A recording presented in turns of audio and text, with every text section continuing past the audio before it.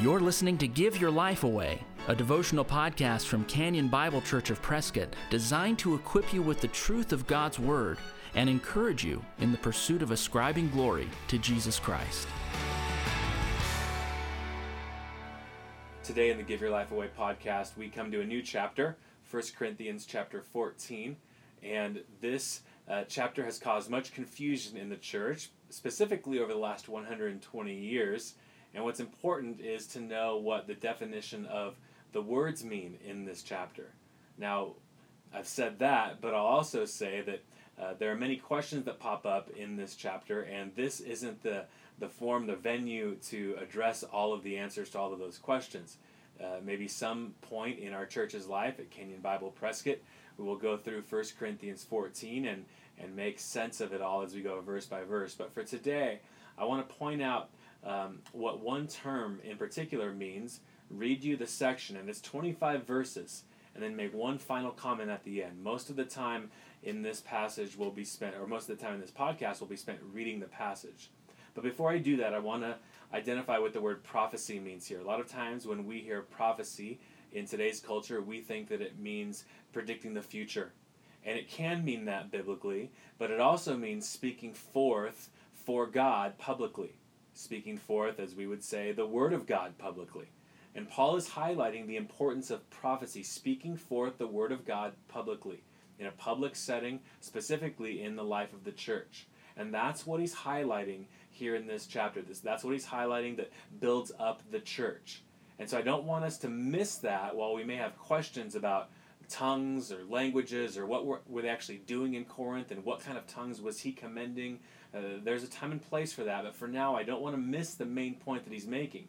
Prophecy is good. We should seek to speak forth the Word of God. That is what will edify a person because, surprise, surprise, a person can understand prophecy. They can understand when you speak forth the Word of God. So let me read 1 Corinthians 14, 1 through 25.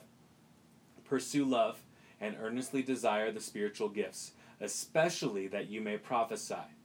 For one who speaks in a tongue speaks not to men, but to God. For no one understands him, but he utters mysteries in the Spirit. On the other hand, the one who prophesies speaks to people for their upbuilding and encouragement and consolation. The one who speaks in a tongue builds up himself, but the one who prophesies builds up the church. Now I want you all to speak in tongues, but even more to prophesy. The one who prophesies is greater than the one who speaks in tongues, unless someone interprets, so that the church may be built up. Now, brothers, if I come to you speaking in tongues, how will I benefit you unless I bring you some revelation or knowledge or prophecy or teaching? If even lifeless instruments, such as the flute or the harp, do not give distinct notes, how will anyone know what is played? And if the bugle gives an indistinct sound, who will get ready for battle? So with yourselves, if with your tongue you utter speech that is not intelligible, how will anyone know what is said? For you will be speaking into the air. There are doubtless many different languages in the world, and none is without meaning. But if I do not know the meaning of the language, I will be a foreigner to the speaker, and the speaker a foreigner to me. So with yourselves, since you are eager for manifestations of the Spirit, strive to excel in building up the church. Therefore, one who speaks in a tongue should pray that he may interpret. For if I pray in a tongue, my spirit prays, but my mind is unfruitful. What am I to do? I will pray with my spirit, but I will pray with my mind also. I will sing praise with my spirit, but I will sing with my mind also. Otherwise, if you give thanks with your spirit, how can anyone in the position of an outsider say amen to your thanksgiving when he does not know what you're saying? For you may be giving thanks well enough, but the other person is not being built up. I thank God that I speak in tongues more than all of you. Nevertheless, in church, I would rather speak 5 words with my mind in order to instruct others than 10,000 words in a tongue. Brothers, do not be children in your thinking. Be infants in evil, but in your thinking be mature. In the law it is written, by people of strange tongues and by the lips of foreigners will I speak to this people, and even then they will not listen to me, says the Lord. Thus tongues are a sign not for believers but for unbelievers, while prophecy is a sign not for unbelievers but for believers. If therefore the whole church comes together and all speak in tongues, and outsiders or unbelievers enter, will they not say that you are out of your minds? But if all prophesy, and an unbeliever or outsider enters, he is convicted by all. He is called to account by all. The secrets of his heart are disclosed, and so, falling on his face, he will worship God and declare that God is really among you.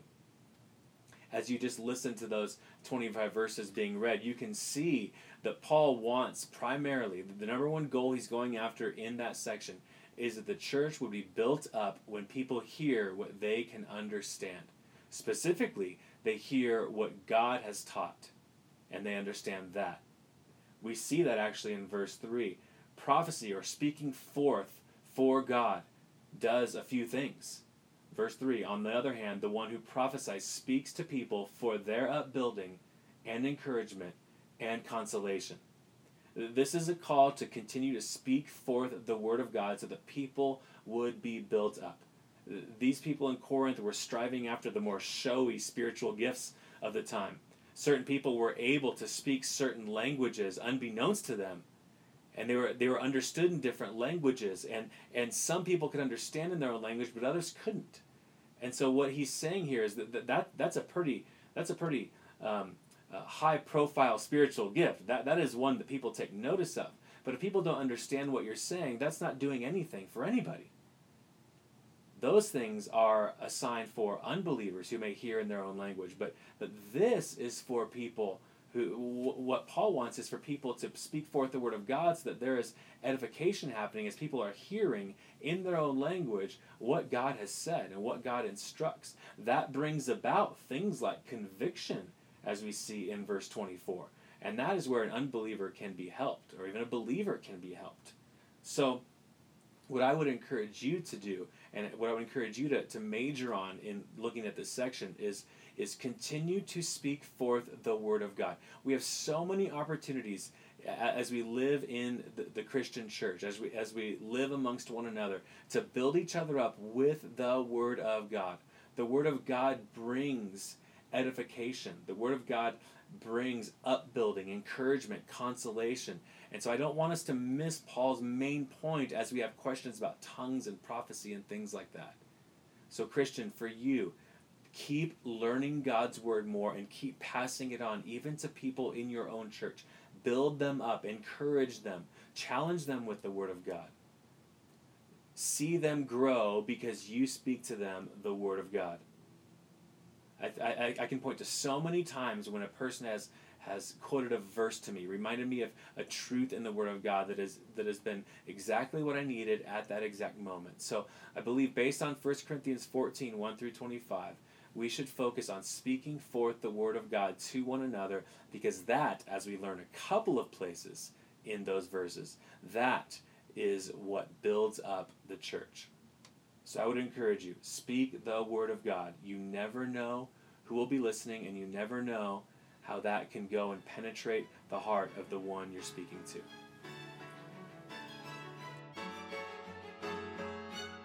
If you've been encouraged by the Give Your Life Away podcast, please share it with a friend. And if you'd like to get in touch with us, you'll find us online at canyonprescott.org. Thanks for listening. Join us next time for Give Your Life Away. We are alive.